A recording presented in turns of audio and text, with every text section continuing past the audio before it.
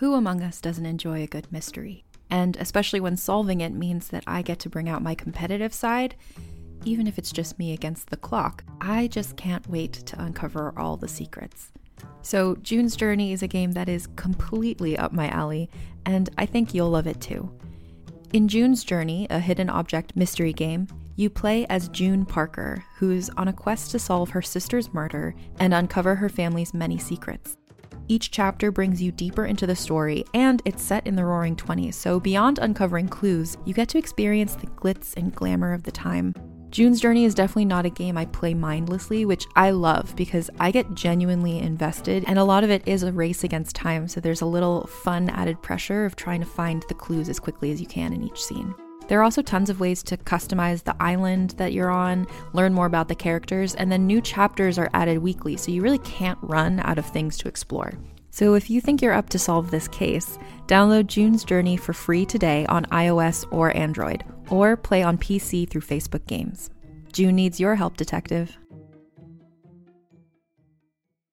Even hardened genre fans will find themselves whimpering at each new revelation. Publishers Weekly. The Infected Trilogy is an unabridged 3-season audio fiction series from #1 New York Times bestselling novelist Scott Sigler. Infected is a marvel of gonzo, in-your-face, up-to-the-minute terror. Lincoln Child, New York Times bestselling author of Relic and the Pendergrass series. 88 episodes, 53 hours of horror are free and available now wherever you listen to podcasts.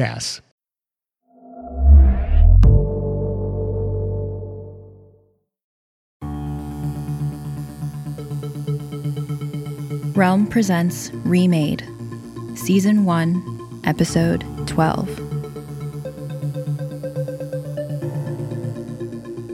Cole settled the twisted piece of metal more firmly in his hand, whittling the length of wood he'd found growing near the Red Cross building. Over a week past, the group had set up their base of operations in a 2-story building marked with the familiar sign, in hopes of finding precious medical equipment, although the machinery inside was incomprehensible. They'd argued about it, of course. May pointed out that the symbol might not even mean medicine here, depending on where here was. Cole wasn't sure, but it didn't seem to matter. His leg was already feeling much better, now that the long and arduous trek to the outermost streets of the city was over. Everyone had insisted on giving him a ground-floor room in the dormitory-like building next door, but he was sure he could manage the stairs. If only someone would believe him when he said so. But of course they thought he was just being stubborn. He wasn't. He had almost a full range of motion back, and could put weight on the hurt leg again, even if he still needed a makeshift cane. He could walk without the aid of the splint Jingwei had built for him. How long ago was it? His sense of the time right after the accident was hazy, but he knew it had only been a couple of weeks at the most. Even if the damage hadn't been as bad as they'd feared, it seemed like the injury was healing quicker than it ought to. He'd put down animals for breaks like this. He chipped at the wood with deliberation. It wouldn't do to cut himself. The others already looked at him like he was useless. A burden to be carried, not a resource to be used. He didn't like that. The work was the only thing that kept him from thinking too hard these days, and without it, he was pretty sure he'd go insane. The spear looked almost done, and he tested the point briefly before making a few minor adjustments. He wished he'd taken Holden and Saya's stories about killer caretakers more seriously. He wished he'd made these spears sooner. He wished a lot of things, but that didn't make them so. It was useless to waste time when he had things to do, people to prove himself to. No sooner had he set the finished weapon on the pile than some of those people came out of the Red Cross building and walked over to him. One look at the expression of concern on Holden and Nevaeh's faces told him he wasn't going to be pleased with what they had to say. Inez just looked pissed, but that was a default for her. Over dinner last night, Gabe had observed that if you looked up resting bitch face in the dictionary, you'd find a picture of Inez. Cole couldn't help laughing, although he felt bad about it, remembering the incident now. "Hey," said Holden. "Mind if we sit down?" "Not at all," replied Cole. Maybe he was just being paranoid. How could you not be, after everything that had happened? He saw the others relaxing with every hour that passed in safety within the city, but he just couldn't. Someone had to keep watch. Someone had to protect the others. Out of all of them, he was pretty certain he was the only one with experience looking after a family. Except for Umta, maybe. But Cole wasn't sure if he wanted to count her as one of them or not. She made him nervous. "So is everybody about ready to go?" he asked when no one spoke. He couldn't stand them staring at him like that. "I've got 2 more spears to do. I know some of you think it's overkill, but it's better to have them and not need them than the other way around." "I'll be glad to have a spear." From the relief on Holden's face, it was clear that he meant it. "It's too quiet here." The 2 boys exchanged a look of understanding. Then Inez shrugged. "I'm not sure what a spear would do against a giant killer robot, but it's cool that you're making them." "Maybe we should stay here and make some more while the others look around," blurted Nevaeh. Her discomfort showed in her face. "Extra spears might be a good idea." "We need more supplies than just weapons," said Cole. "The sooner we set to stockpiling food, the better. Who knows how long our rations will last? I've got some ideas on how to keep it fresh, too. We kept cattle mostly, but I've worked grain storage in the past." "All the more reason for you to stay here while the rest of us go to forage, dude," said Holden. "Get things set up." Cole set down the spear he was working on and tried to keep his expression neutral.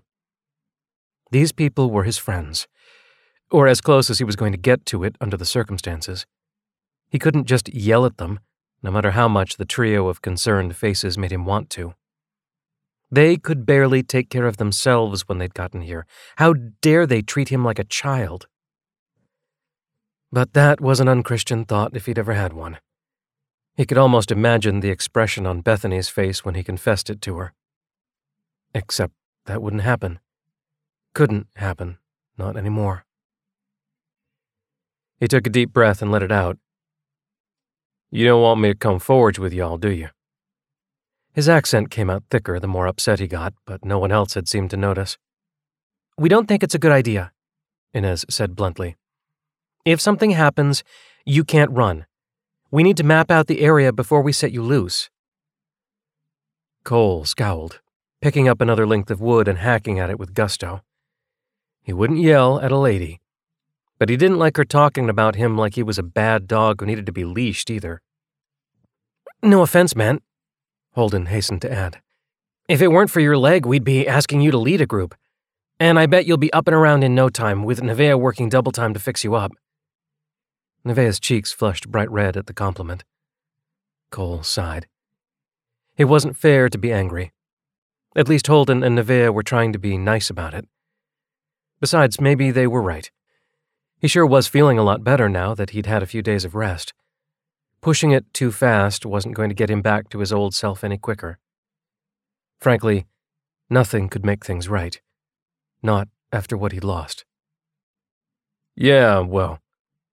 He tried to brush off the sting of rejection. He'd always been one of the first to be picked for football at school, one of the first fellows the neighbors called on when they had heavy work to be done. He'd taken pride in that. He was a hard worker, just like his pap had been, and his grandpap before that. A man could take pride in a good, hard day's work, and he wanted that back so badly he could taste it. "If you hold off for a few minutes, I'll finish up these spears so you can each take one." "I'll stay with you to keep you company," Nevaeh offered. "I figure someone should keep watch over our stuff, right? And 2 heads are always better than 1. He nodded, because it was easier that way. But Cole would have given anything to be able to go out with the others. And he would have given everything to be able to go home. There had to be a way, if only he could find it.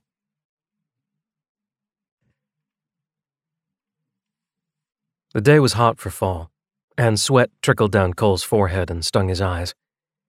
He took off his favorite Tractor Supply cap, wiped his face with the bandana he kept in his pocket, and put everything back in place.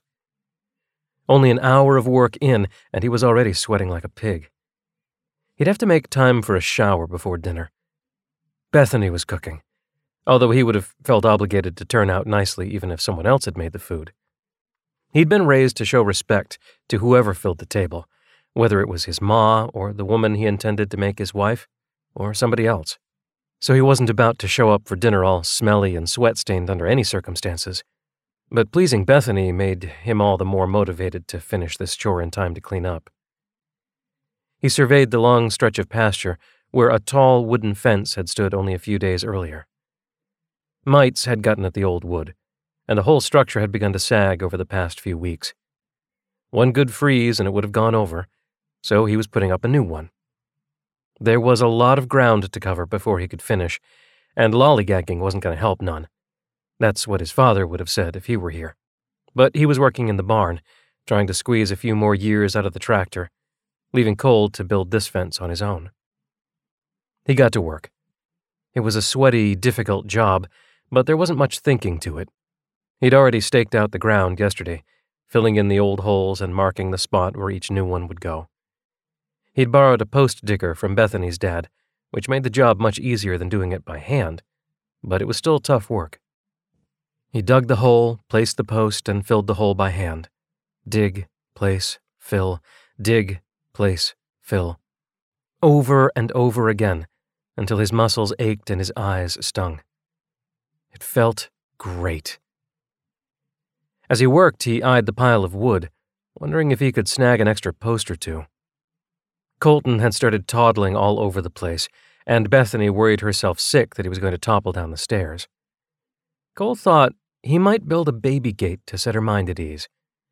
The ones you could get at the store in town looked so flimsy, and Colton was strong for his size.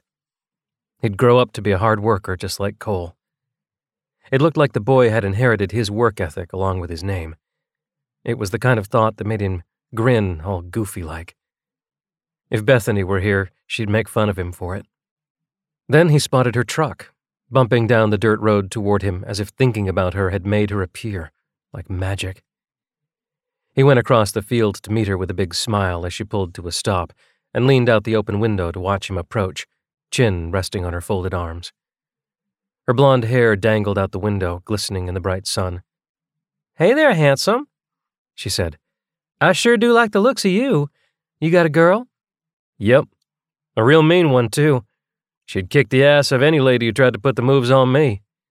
"Sounds like a keeper." "You got that right." He opened the door for her and lifted her down, giving her a long kiss.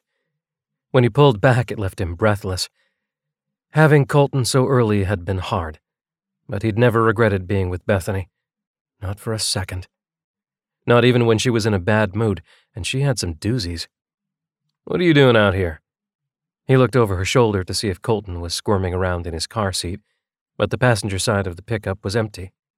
"Everything okay?" "Sure is. I brought you a snack." She grabbed a paper bag from inside the truck and offered it to him. "Corn muffins.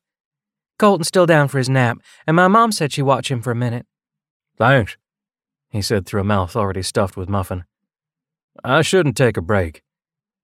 But the truck looked mighty inviting, and Bethany even more so.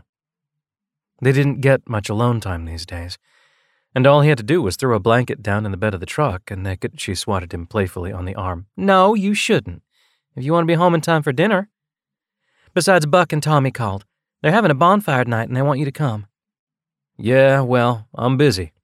I got this fence to put up, and I want to build that gate for Colton, and I just got a lot to do."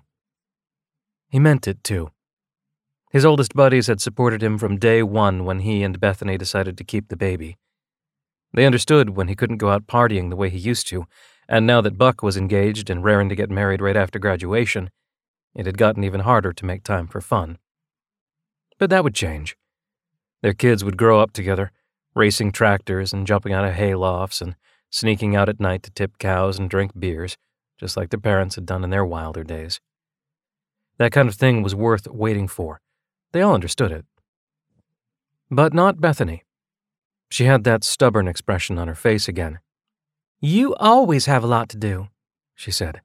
"And you always will. We can manage for just one night without you, baby. You know I love you, but get out of the damned house and go see your friends or I'll kick you out myself." "You wouldn't dare," he said, grinning at her.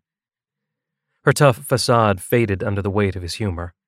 Okay, maybe not. After a long moment, she said, What if I trade you? You go out with your buddies tonight, and I'll give you a real date this weekend. Just the two of us, I promise. I'll wear that dress you got me for my birthday. He felt his face heating up as he thought about the last time she'd worn that dress. She looked good in it, even better out of it. What about Colton? He asked. My mom offered to watch him on Saturday night, she said. But only if I go out tonight? No offense, babe, but I'm starting to think you're trying to get rid of me. Am I that useless? He asked, half teasing. No, I can think of a few uses for a guy like you, she said, her eyes twinkling. Then what's up with you trying to shove me out the door? She shrugged. Maybe I think you work too hard, and it'll be my job to take care of you when I'm your wife. I'm just practicing is all. As soon as we graduate, he said. Are you sure we can't elope?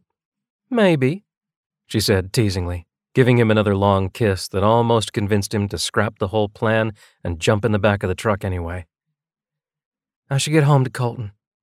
So you're going tonight, right? If it makes you happy, baby. She hopped into the truck. Then go off and have some fun with your friends. But don't be late, you know I'll worry. As a podcast network, our first priority has always been audio and the stories we're able to share with you. But we also sell merch, and organizing that was made both possible and easy with Shopify.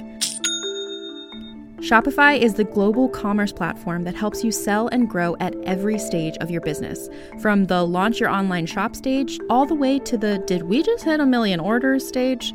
Whether you're selling scented soap or offering outdoor outfits, Shopify helps you sell everywhere. They have an all-in-one e-commerce platform and in-person POS system, so wherever and whatever you're selling, Shopify's got you covered. With the internet's best converting checkout, 36% better on average compared to other leading commerce platforms, Shopify helps you turn browsers into buyers. Shopify has allowed us to share something tangible with the podcast community we've built here, selling our beanies, sweatshirts, and mugs to fans of our shows without taking up too much time from all the other work we do to bring you even more great content. And it's not just us. Shopify powers 10% of all e-commerce in the US. Shopify is also the global force behind Allbirds, Rothy's, and Brooklinen, and millions of other entrepreneurs of every size across 175 countries. Because businesses that grow with Shopify. Sign up for a $1 per month trial period at shopify.com/realm, all lowercase. Go to shopify.com/REALM now to grow your business, no matter what stage you're in. Shopify.com/realm.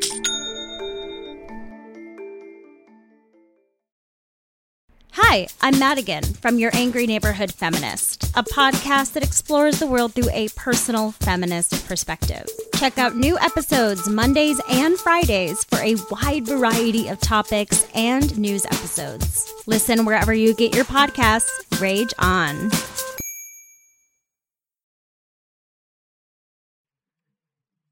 Cole tried to send the others off to explore the city with a smile. After all, you never knew when the person you were talking to wasn't going to come back home again. He was determined to make every goodbye he said from here on out a pleasant one. But that proved to be more difficult than he expected. Who knew what they'd find? Caretakers? People? A way home? He could only hope for the best and plan for the worst. He spotted May standing off to one side, chewing her lip. Girls like May intimidated him. He didn't understand half the words that came out of their mouths, and he didn't like how that felt. But the worry in her dark eyes made him want to do something, to protect her, the way a man ought to. He ambled over to her. You nervous? He asked, even though the signs were obvious. I can recite the first 50 digits of pi, she said. But that's not exactly useful here, is it? What if we find something dangerous? I can't fight. You don't have to fight, he said, thrusting a spear into her hands. If you see any caretakers, use this to hold them off until help gets to you. She stared at it like she'd never seen such a strange thing before, and then tried to give it back. I'm not the type. Save it for someone who knows what to do with it. Give mine to Amelia. She's itching to beat something up. Look, just take it with you. If you don't run into any trouble, you can scoff at me later, okay? I'll come with you, May, offered Gabe, his voice quiet. I'll take a couple of those spears, too. No, I got it. May took the weapon from Cole, awkwardly tucked it under one arm, and hurried away like she was being chased. Gabe sighed and followed, forgetting about the spears altogether. Cole shook his head. Most of these kids had never built a fence. He had. And he'd also used the posts for target practice with his buddies when nobody was watching. He knew how dangerous a length of sharpened wood could be. He was prepared for a rough life on a level that most of these pampered kids weren't. Sure, they knew lots of things that made his head swim, but he was betting that most of them had never even thrown a punch before they'd come here, with a few exceptions. One of them picked that minute to pull him aside, out of earshot of the others. Loki. Cole knew what the others whispered about the stocky boy, but he wasn't worried about the rivet gun. Loki had proved his willingness to do what was necessary to protect the others. Sometimes those things were distasteful, and you avoided them when you could, but life was full of hard decisions. Sometimes you had to let the mother go in order to save the calf. You might cry afterward, but it didn't change the fact that it needed to be done. Loki cleared his throat diffidently. Hey, he said. I hear you're not coming along on the scouting expedition. Guess I'm not welcome. They think the leg will slow me down too much. But you don't? Cole's cheeks flushed as a wave of defensiveness washed over him, followed quickly by embarrassment. What was Loki trying to say, that he agreed with them? It works real good, look, he said, bending the injured limb. Nevaeh sure worked some magic on it, observed Loki. I'm sorry you're not going. Frankly, I'd rather have you by my side than half of these little kids.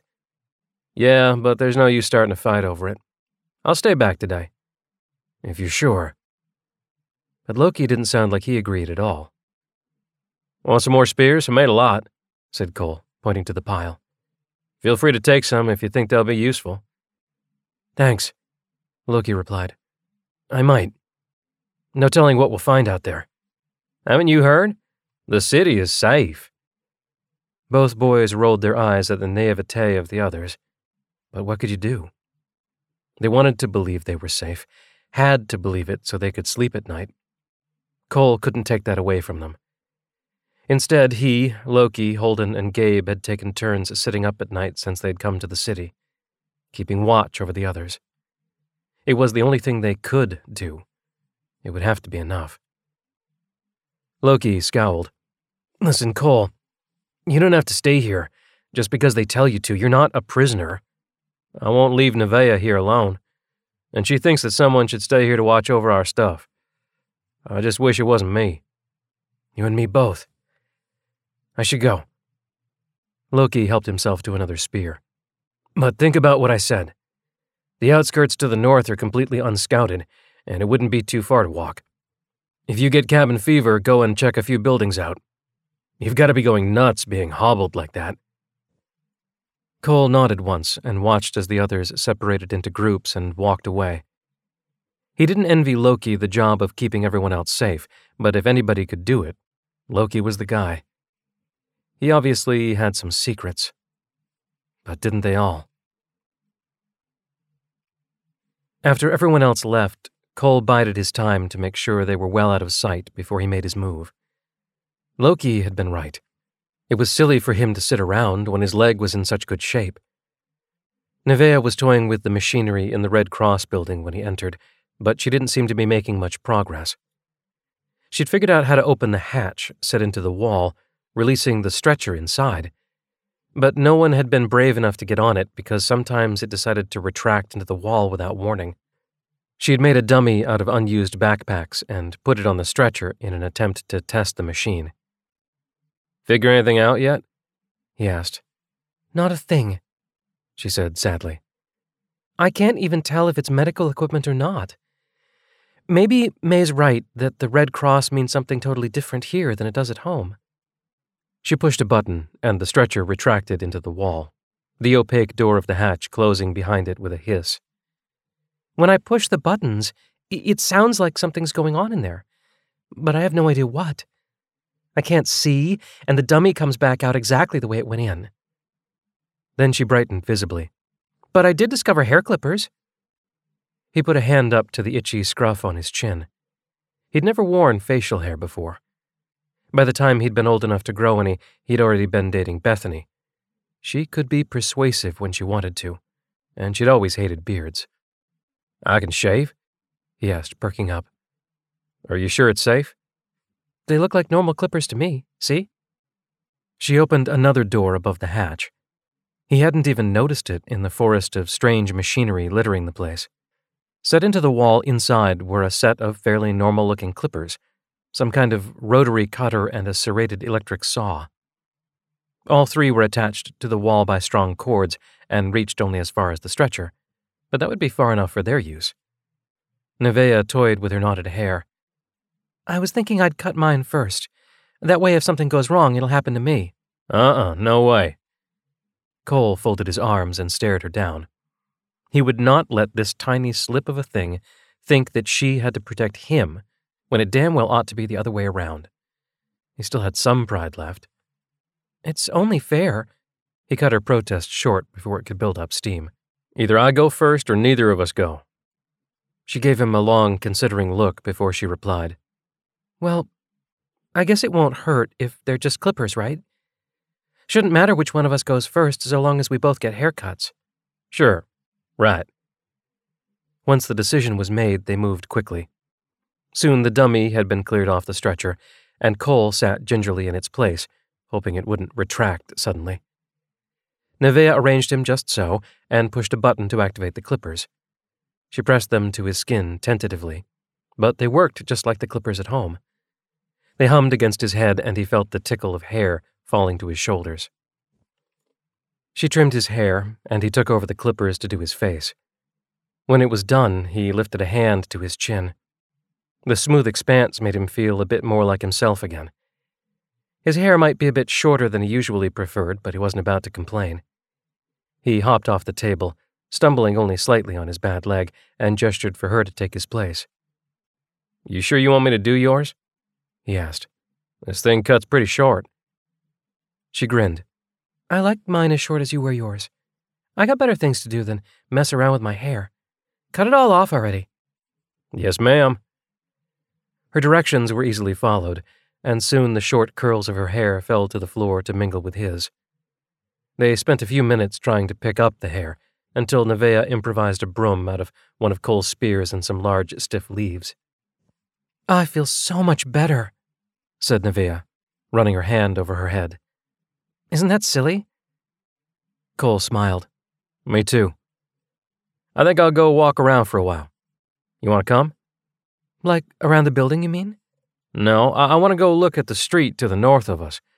It's not far, and we haven't explored it yet. We should be able to get out there and back before any of the others return. Nevaeh shook her head in what looked to Cole like automatic disapproval. No, not on that leg. I know you feel better, but doing too much too soon is a bad idea. Besides, what if somebody comes and takes our stuff? We don't have anything worth taking. But if a thief did show up, isn't that good? We're trying to look for people, after all. But... And I'm getting better so fast now. I don't know why, but I'm not going to sit around for nothing. You got to understand, Nev. If I don't get off my lazy ass and do something, I'm going to go insane. I know it's hard to be a patient, she began. Then help me. Just give me a chance.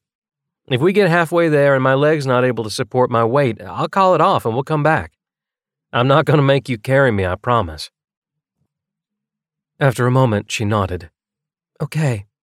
But you'd better keep your promise. And did you just call me Nev? Amusement flitted across her bird-like features. I like giving nicknames. He paused and then snorted as memory overtook him. Could be worse. I called my girlfriend Beat. She hated it. Nevaeh let out a startled laugh. I'll consider myself lucky then. You should. Shall we? He offered his arm, and after a moment's consideration, she took it. For a moment, Cole felt a swell of guilt, because another woman should have been there. But this was different. Nevaeh was just his friend, and Bethany would have understood that he was just being a gentleman. Not that it mattered anymore. but Cole was the kind of guy who would stay true until the end, whenever or wherever it would come.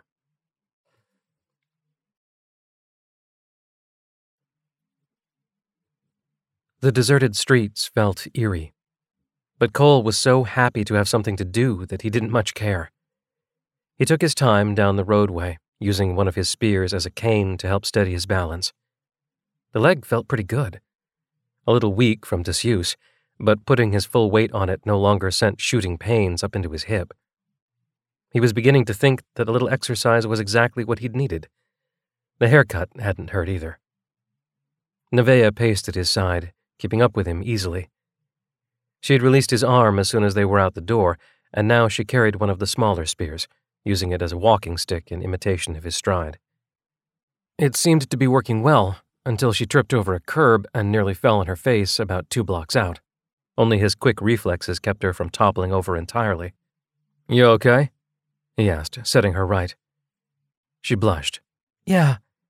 I guess I should pay more attention to my own feet, huh? I was so busy watching you that I forgot to look where I was going." He snickered, and after a moment she laughed too. "That's pretty stupid, isn't it?" "You said it, not me." They continued on, and Cole pointed out the area that Loki had been talking about. The street in question didn't look much different from the one they'd left, with featureless buildings that offered little clue as to their contents. This city was strange. On the way in, he'd seen places like this that felt cold and sterile, standing right next to overgrown ruins. Well-tended buildings in the middle of burnt-out sections. Someone had to be taking care of the place, so where were they hiding? One building about halfway down the block was about twice the size of the others. Maybe that would be a good place to start. "Man, this place gives me the creeps," Nevaeh observed as he led the way down the street. "I can't disagree." Cole was tense and ready for trouble, his eyes scanning for movement, ears straining to catch the slightest sound. The situation reminded him of the time a mountain lion had wandered into his hometown. The damned thing walked right down the main street of Black Rock. It wasn't much of a main street. The tiny Arkansas town couldn't support too many businesses, but that didn't mean it was teeming with wildlife either. The cat made off with a bunch of livestock and generally made a nuisance of itself until something had to be done. Cole had been only 7, so he hadn't been allowed to go on the hunt, but now he imagined he knew how it had felt. He'd bagged plenty of deer and waterfowl before, but hunting another predator was a different thing entirely. You'd never know if you were still the hunter or if the tables had turned and you were the prey but just hadn't figured it out yet. Somehow, walking down this deserted, generic street made him think of that, even though the place looked nothing like home. "What do you think happened?" asked Nevaeh in a hushed voice. "I mean, if the city's operating, sort of, there have to be people somewhere, right?" "Yeah," he responded gruffly, trying to look in all directions at once. "So why haven't they come out to talk to us?" Her increasingly forceful tone took him aback. He couldn't recall hearing her raise her voice before this moment.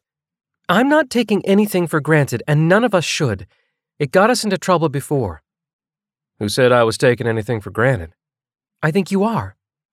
You don't want to talk about where we are or think about it or anything. I know you miss home, and I do too, sometimes. But we're here, and avoiding the topic isn't going to change it." He shook his head, pulling away from her. "You don't understand." "Well, how could I, when you shut me down every time I try to talk to you about it?" They stopped in the middle of the street, turning to face each other by unspoken agreement. Nevaeh stared him down with a challenge in her dark eyes, and he found himself talking without really meaning to. He'd never been the wordy sort, and he stumbled over his thoughts as he tried to explain them. "Look, I don't know what you want me to say. Am I angry and sad and, I don't know, grieving, maybe? Sure I am. I want to go home, but I don't know how.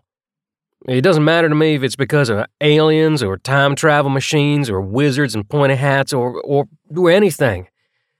We're lost, and the details don't matter to me as long as I figure out how to get home. Nothing else matters." He swallowed. His voice had gotten louder than he was comfortable with, and his accent was thick and heavy. He felt like punching something, not Nevaeh. He could never strike a woman, but something hard and unyielding, something that would hurt. It wouldn't make any difference. He was already hurting plenty. What happens here matters. Nevaeh's voice was quiet, but she didn't move to touch him like he expected. And I do, and everybody else here. I never knew your girlfriend, but imagine she'd be pretty pissed at you for selling yourself short. He let out an amused little huff. Actually, she'd be pissed at me for being alone with another girl. Nevaeh looked surprised, like she hadn't thought of herself as a threat to anybody's relationship before, and wasn't quite sure how to respond. Well, I'd just have to make friends with her then, so she'd know I'm not the kind of girl who breaks up soulmates, she said, finally. I bet she'd have liked that, he said. She didn't have much time for friends. Me either. Nevaeh cleared her throat awkwardly. It sounded like she wanted to cry, but her face was dry. Well, we walked all this way. Should we go inside one of these buildings, or should we stay out here fussing at each other? Inside. Definitely. Lead the way, then. They decided on the biggest building on the block. First, Cole insisted that they walk around the exterior. Without any landscaping, or any greenery whatsoever, it was easy enough to do. Cole didn't think he'd seen a single growing thing since they'd left the Red Cross. In some parts of the city, the wilderness crept in by slow inches, but around here, he was beginning to think that they were the only things alive. He hadn't even seen any bugs, and while it was a relief not to have to swat them away, he almost missed them. The building they'd picked was about the size of the grocery back home, but while the grocery had been plastered with sign upon sign advertising the latest sale or the newest beer, this place was a pristine white that practically glowed in the sun. The front was featureless, except for the door, which was a plain metallic bronze. The building was a huge contrast to the relatively normal-looking dormitory they were bunking in.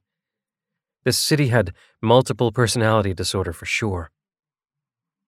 Around the sides of the building ran a row of windows, set so high up that Cole and Nevaeh couldn't look inside.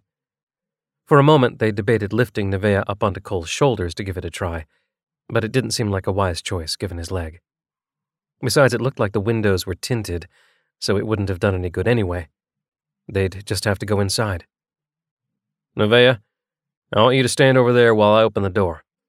He pointed to a spot well out of the line of attack, just in case something came flying out of the door. They still hadn't seen any caretakers, but maybe they were just hiding. Or maybe there was something else inside. Something worse. She frowned. Why? I'm going to open the door. I want you out of the way, but keep your spear handy just in case. You're the injured one. I should open the door. Have you ever used a spear? Killed an animal? Gotten into a fight? Each of his questions was met with a tiny, reluctant shake of the head. No, I have. 2 out of 3 anyway. I've got the experience here. How's your leg? She demanded. A little tired, he admitted. But it feels good. It's not even shaky. You can feel it if you want. I mean, you can check it out. She blushed. No, I'm good. Open the door. He took a deep breath, steeling himself for whatever might jump at him through the door. Whatever it was, it would not get to Nevaeh. He'd do what it took to make sure of it. Gripping his spear tightly, he flung the door open. Nothing happened except that he was hit in the face with a puff of stale air. He waited anyway, just in case the motion might alert something inside, but nothing rushed at them. Without taking his eyes from the doorway, he gestured for Nevaeh to follow, and then he went inside. It took a moment for his eyes to adjust to the dim light of the entryway. It was a small room, lit by a pair of recessed bulbs that emitted the weakest of illumination. Another door awaited them at the opposite end, so close he could almost touch it. The tiny room seemed silly, and although he wanted to throw open the door and stalk through it impatiently, he resisted the urge. Instead, he directed Nevaeh to stand in the safest spot just as carefully as he had before. It was a good thing he did, too, because there was a caretaker waiting on the other side. It turned to look at him the moment the door opened, and there was no time to waste. He charged forward, thankful that only a few steps separated him from the creature. His leg twanged in protest at the rapid movement, but held him up as he began to swing his spear in a wide arc, hoping to drive the creature backward. Behind him, he heard Nevaeh's frightened, breathless cry as she caught sight of what awaited them. The spear seemed fragile compared to the metallic bulk of the creature before him. It loomed over his already substantial 6 feet, and it didn't even move as the spear swung toward it. Probably didn't think the flimsy wooden stick presented any danger to it. Cole put every ounce of muscle he had behind the blow, hoping to prove it wrong. He missed. How was that possible? He swore he'd hit the thing. But a fight could do strange things to a man's vision. His was already rimmed in red as he thought of all the people the caretakers had hurt. They deserved vengeance, and he was going to give it to them. Still, the robot didn't move as Cole readied himself to try again. He stabbed at the creature this time, yelling furiously. The spear went through the caretaker. He didn't feel any resistance. It was like the robot wasn't there at all, even though he could see it, solid as anything, standing right in front of him. He could see where the spear disappeared into the metallic chest, but he couldn't feel the body. "What the hell?" he muttered. A shuffle behind him caught his attention, and he whirled to see Nevaeh creeping into the room from the antechamber. She held her hands up as his spear oriented on her. "It's just me," she said hurriedly. "Is that... It's not real, is it?" "I don't think so. My spear goes right through it." He stepped forward cautiously and put a hand out to touch the metallic carapace that covered the torso. His hand sank into the image, just as the spear had, and the only thing he felt was a slight tickle on his skin. I think it's a hologram," said Nevaeh. "Ever watch Doctor Who?" "No, can't say that I have."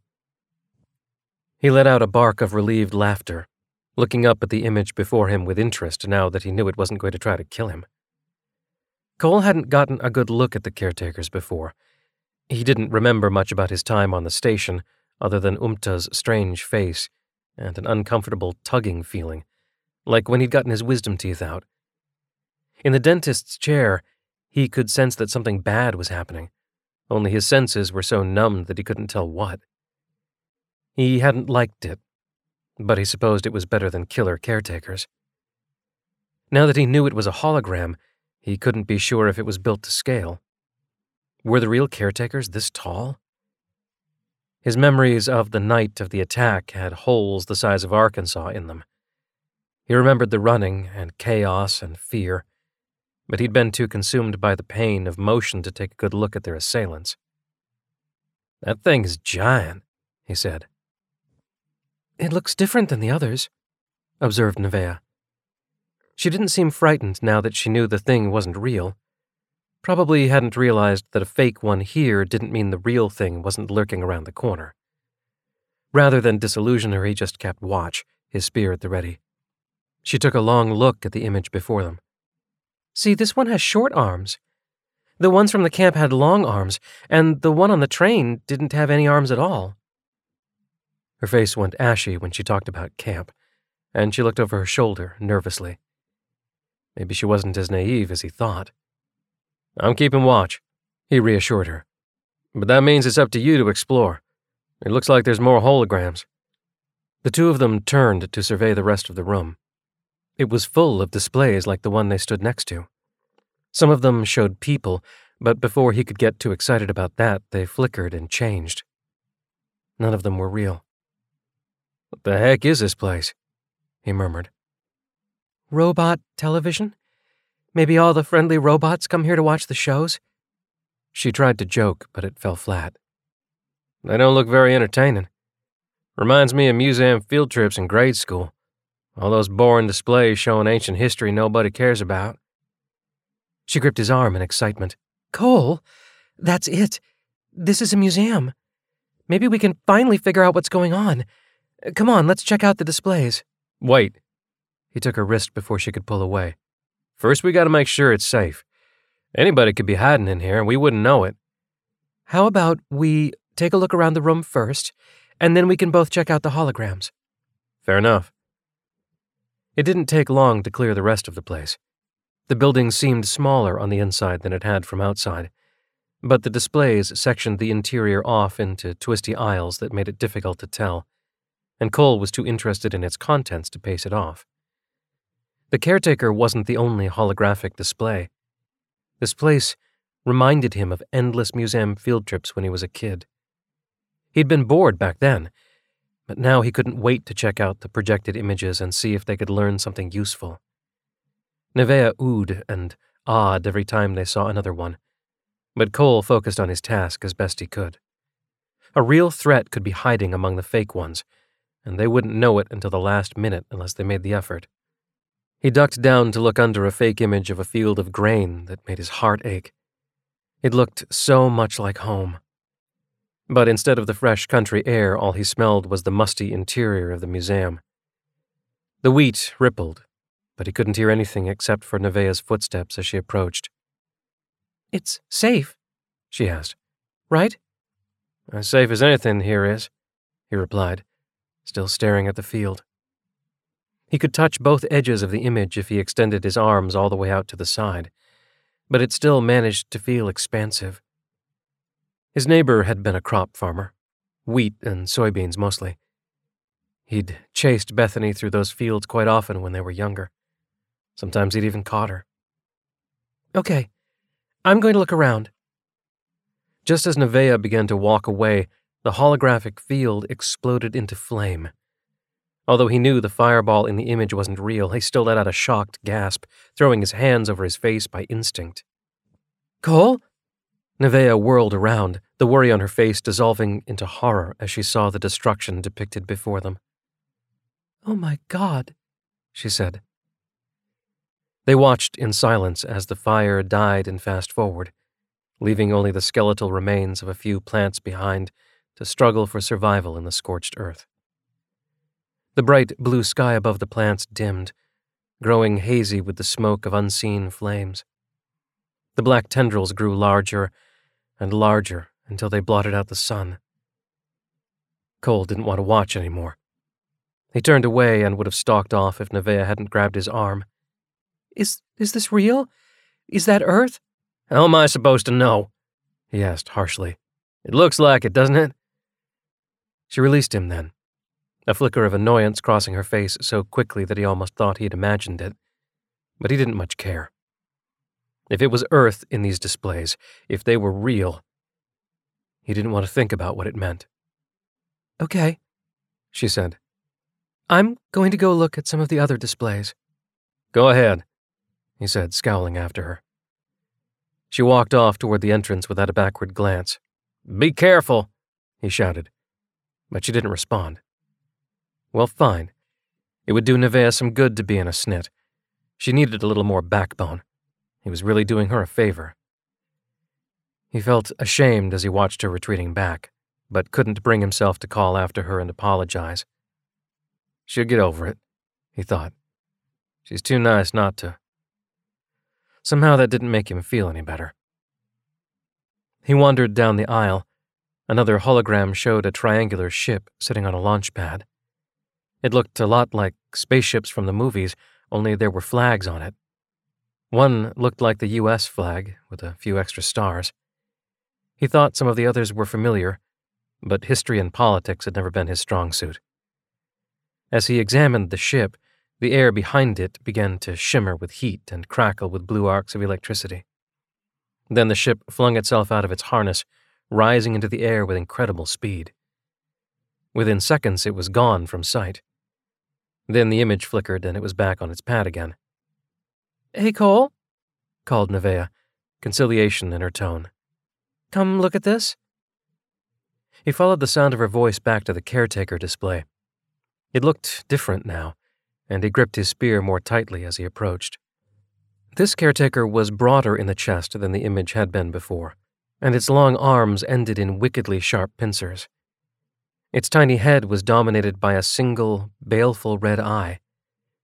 The spikes on the shoulders and thick bands of metal across the chest gave it the impression of armor, and on the whole, Cole thought the image felt like a threat, like this caretaker had been built specifically to kill.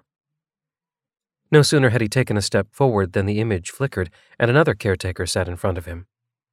This one was squat, shorter than him, with delicately articulated limbs. The torso was ornamented with a bright red cross that instantly reminded him of the building where they'd made their base. The image flickered again. "There are lots of them."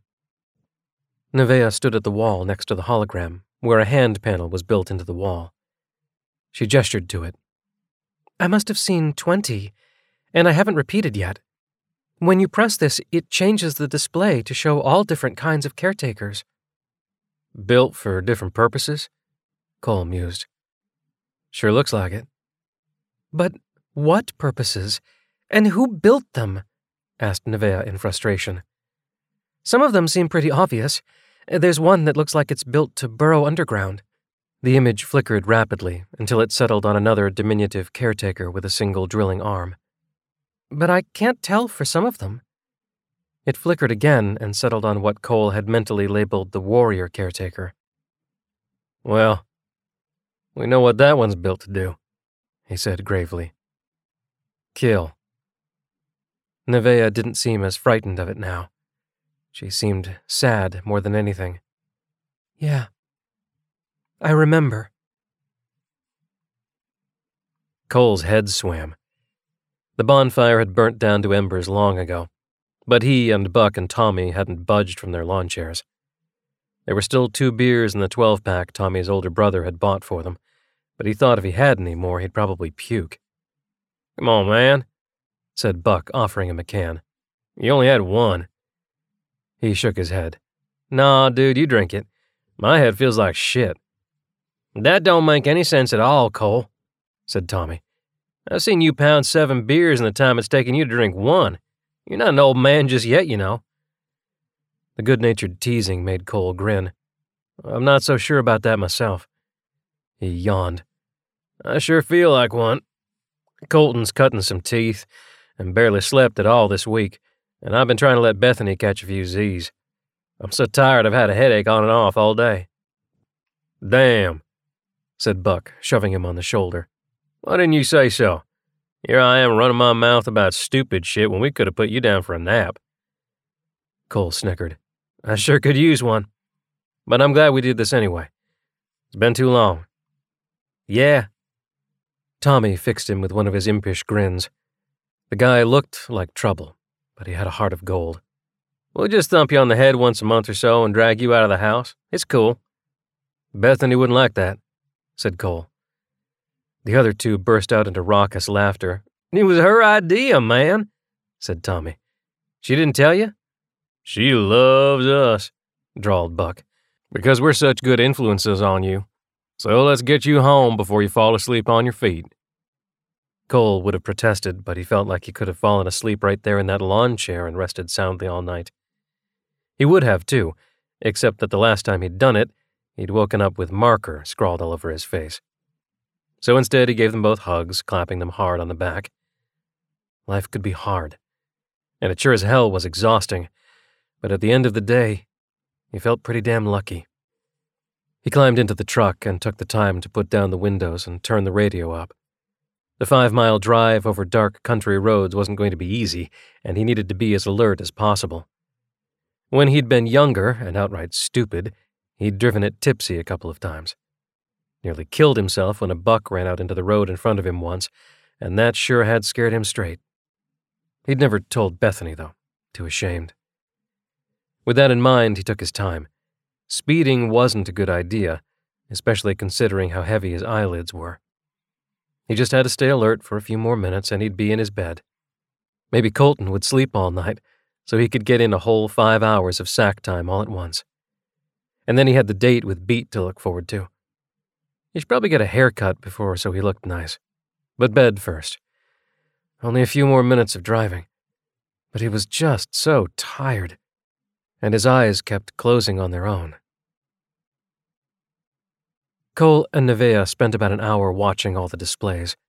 But they brought up more questions than they answered. Massive buildings crumbled into rubble or were washed away by enormous waves of water. Strange ships alternately took off or fell from the sky. One display showed a caretaker painting a wall over and over again. But there was no way to tell if these things had really happened, and if so, when. Maybe this place was the robot's idea of entertainment. There was no way to tell for certain. Eventually, Cole tired of trying to puzzle things out, while Nevaeh still flitted from one display to another, convinced that she'd find a clue to their predicament if only she looked hard enough. One display of a drying riverbed showed what might have been another space station on a stalk, similar to the one they'd woken up on, and she'd been trying to figure out how to zoom or otherwise control the image like she had with the caretaker display. So far, no luck. Bored, Cole started looking at a display of a bunch of official-looking men and women arguing around a table. He was trying to figure out how the holograms worked. They had to be projected from underneath or behind, so he crawled around to the back of the solid-looking display to try to puzzle it out. To his surprise, he found a door set into the wall there, hidden by the hologram. A familiar hand panel sat next to it, its dim lights blinking in invitation. He knew Nevaeh would want to see this, and he almost called out to her before deciding against it. Better to see whether it was worth looking at first. He'd feel embarrassed if he called her to check out the bathroom. Come to think of it, he really hoped it was a bathroom. He opened the door and stepped inside. The room beyond was much smaller than the main room of the museum. Heck, it was even smaller than his bedroom back home, and that had barely fit a twin bed, chest of drawers, and a small desk for homework. After Colton had been born, he'd moved in with Bethany's family, although they were just across the street, so it hadn't been too far. Frankly, the room was a bit of a disappointment. Not a bathroom, unfortunately. And the more he thought about that, the more he needed to go. No mysterious holograms, no How to Understand the Mysterious Holograms guidebook, which would have been really handy.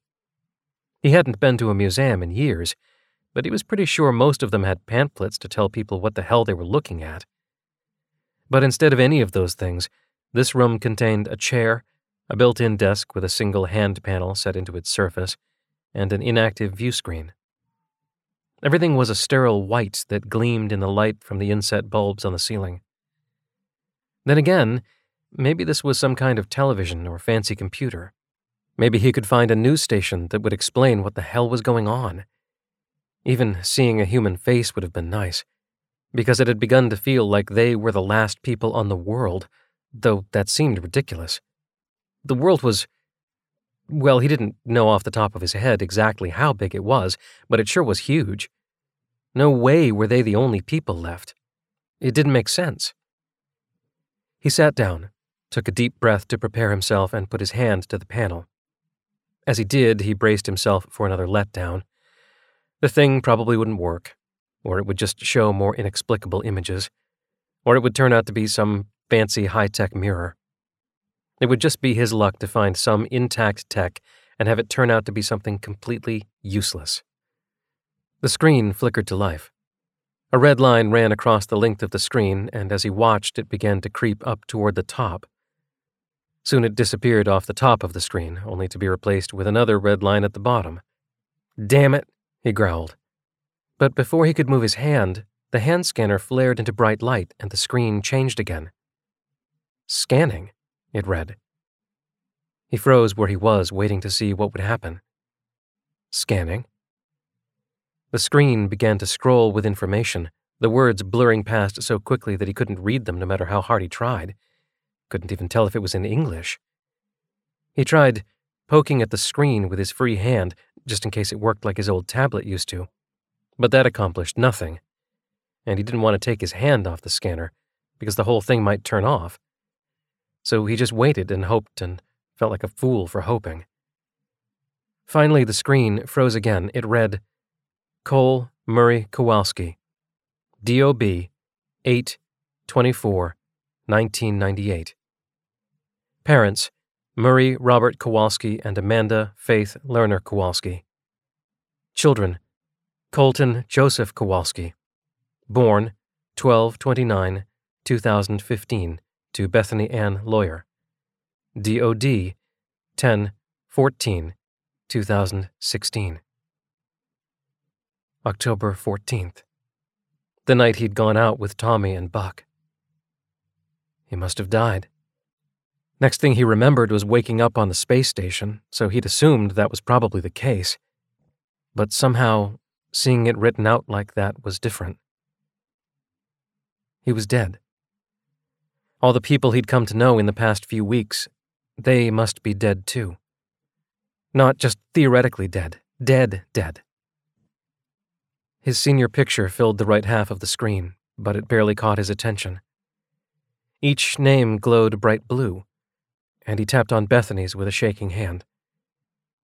The touchscreen worked this time, filling with more information, but Cole saw only one thing: Bethany's date of death. He sat there for a long time staring at it. If this readout was true, she'd died at 55. The picture looked like her, only sad in the eyes, her hair graying but still long. He'd always liked her hair. This couldn't be real. He didn't want to believe it, but couldn't help himself. The machine knew who he was just by scanning his palm. This wasn't just some stupid prank. It had to be true, no matter how much he wished it wasn't. She hadn't had any more children after Colton. No spouse on record that he could see. He imagined her after he was gone. How she would have stayed at her parents' farm so they could watch Colton while she went to school. She talked about becoming a nursing assistant after they graduated. Maybe she'd done that, working at the little clinic right there in Black Rock, watching her boy grow up without a father. Their boy. Cole steeled himself before reaching out to touch Colton's name. Once again, the screen flashed, but he already knew what he'd find. His boy was dead too, and there was no telling how long it had been, because he didn't know what date it was now. Colton looked a lot like him in the picture. They had the same chin, the same stubborn cowlick. He tried to imagine his baby living his life with kids of his own. He'd had 3 of them, according to the records. Tried to reconcile the man's face before him with his memories, but all he could see was a drooly, chubby-cheeked child. The grin with one tooth poking up from the bottom gum. The way Colton would grab onto Bethany's hair and refuse to let go. That boy had loved his mama, and Cole had loved them both, and they were gone. He had to face the fact that they were lost for good, and nothing would ever bring them back. It seemed like he should cry, but he had no tears. He'd lost out on his life, so maybe he should have been angry instead, but he couldn't feel that either. It felt as if his insides had been scooped out, like he was an empty shell of the man he would have become. He'd lost everything, and now there was nothing left for him to give. He stood up, staring at the screen until it went black once again. Then he put his hand to the panel and up went Colton's record again. He couldn't bear to show it to Nevaeh, who would try to comfort him even if she knew it was useless. He didn't want comfort. Fleetingly, he thought about finding the people responsible for bringing him here, wherever here was, and beating the shit out of them. But even that failed to excite him. Numbly, he walked back through the door to the main area of the museum, climbing out from behind the hologram. A few moments later, Nevaeh called his name. "Cole? You ready to go back? I'm starving." "Yeah, I'm ready." He made for the exit where she already waited for him. "There you are. I thought I'd lost you," she said. "Oh, I was trying to figure out how the holograms worked. But no luck." "Bummer. Still, I can't wait to show this place to everybody.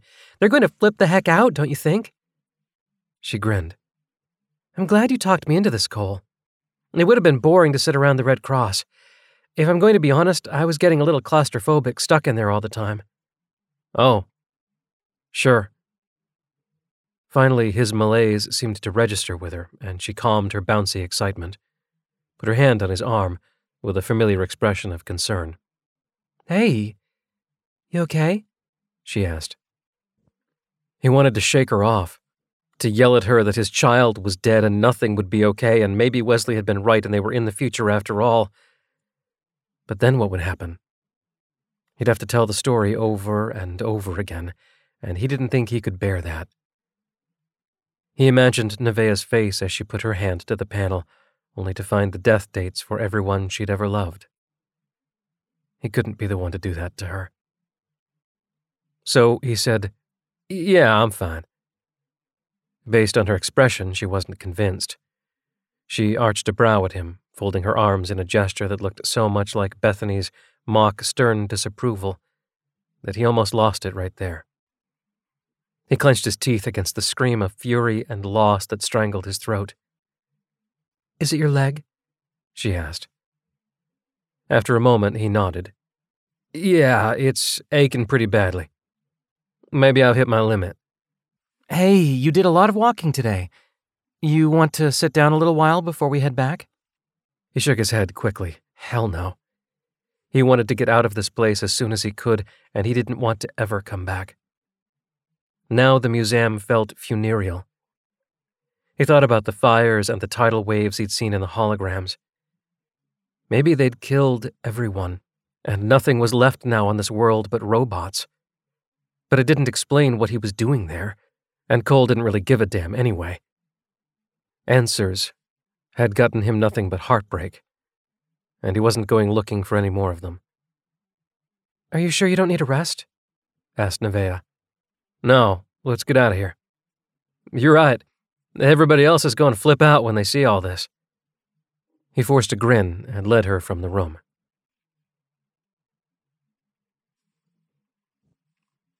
Later that day, they brought everyone back to see the holograms.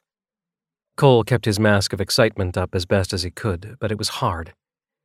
He stationed himself where he could see the door to the computer room, but so far no one else had spotted it. Most of them were clustered around what he'd begun to think of as the caretaker catalog, trying to guess what the different models did. Every time they brought up a new model, Amelia pretended to stab it with one of the spears, and everyone laughed.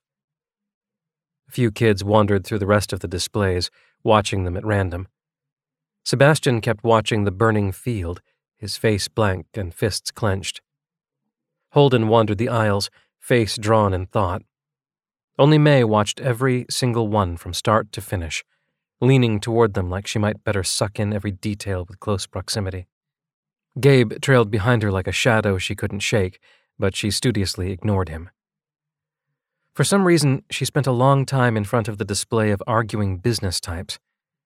Cole couldn't figure out why, because it was the most boring of all the holograms. No robots or ships or mass destruction. The clothes weren't even that weird. Cole was about to ask what was up when Alex slipped toward the door to the computer room and reached toward the knob. "There's nothing in there," said Cole hurriedly. "And it smells bad in there, too." "Okay, thanks." Alex didn't even make eye contact. The guy just wanted to be left alone, and Cole could understand that. "There's a little nook back there, if you're looking for somewhere quiet." He pointed toward the back of the building, far from the raucous tumult around the caretaker display. "Thanks," repeated Alex softly.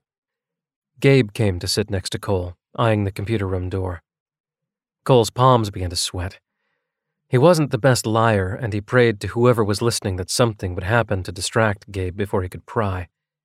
Anything would do, so long as it meant that Cole wouldn't need to go in there and see Colton's face again.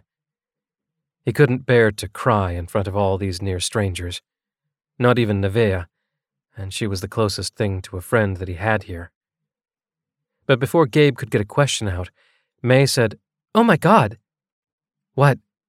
Gabe was on his feet in a flash, the door forgotten. "What's wrong?" "They're speaking English." She thumbed toward the display. "I read their lips, not word for word, but enough to get the gist of it. They're arguing about climate change." "What does that mean?" asked Cole, looking from one stricken face to another. "Is something wrong?" interjected Nevaeh, drawn by the ruckus. "Is everything okay?" May explained what she'd seen, taking them over to the display. Cole wasn't the best at lip reading, but even he could catch the basics of their conversation. It wasn't very interesting. "What does that mean?" he asked again. The fact that no one had answered the first time worried him.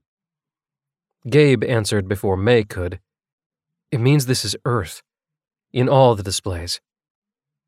They paused to look at the burning field, falling into a subdued silence.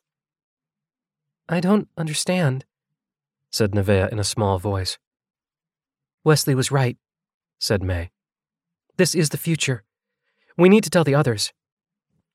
She squared her shoulders and marched in the direction of the group clustered around the caretaker display without even hesitating.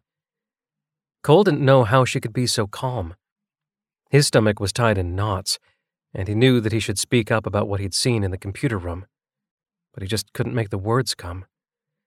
Couldn't admit out loud that they were all dead, and even if they figured out how they'd gotten to the future, there was no past for them to go back to. "Are you okay?" asked Nevaeh. "I feel like I've been punched in the stomach." "Yeah." "It shouldn't change anything, but it does." She looked at the burning field and laced her arm through his, but this time Cole pulled away, ignoring her worried expression. That spot was Beats, and he vowed right then and there that no one would ever take her place. He would keep her alive in his heart, and he would never, ever speak of her death aloud, or of that room where he'd learned about it. If the others found it, he wasn't going to admit he'd been there, and he sure as hell wasn't going to put his hand on that panel again. He wanted to remember Beat and Colton the way he'd known them, when they were his. It was the least he could do.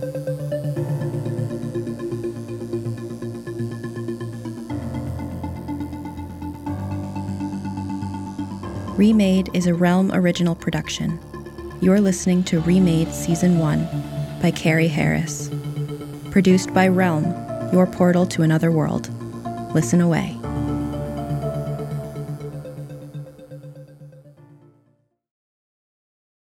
What does feminism mean to you? During Women's History Month, come explore feminism and how it's playing out in real life with Season 2 of Thread the Needle, a monthly podcast. I'm your host, Donna Schill. I use my background in journalism and draw on women's life experiences to add to the conversation on topics that matter to fellow feminists like you. Now in its second season, listen to new episodes each month as we explore finding yourself through divorce, battling call-out culture, questioning our ideas about masculinity, and discovering why girls' confidence plummets in their preteens. Guests include Stephanie Kuntz, historian and author of Marriage: A History, April White, author of Divorce Colony, and Loretta Ross, professor on white supremacy and call-out culture at Smith College. Listen to Thread the Needle on Apple Podcasts, Spotify, or wherever you get your podcasts. Remade is a Realm original production, created by Matthew Cody and written by Matthew Cody, Andrea Phillips, Carrie Harris, E.C. Myers, Kirsten White, and Gwenda Bond. Produced by Lydia Shama, and executive produced by Julian Yap and Molly Barton. Starring Greg Tremblay and Laurel Schroeder. Audio directed, produced, and sound designed by Amanda Rose Smith. Additional editing by Corey Barton. Original theme composed by Amanda Rose Smith. Cover art by Liz Castle. Find more shows like Remade by following Realm on Apple Podcasts, Spotify, or at realm.fm.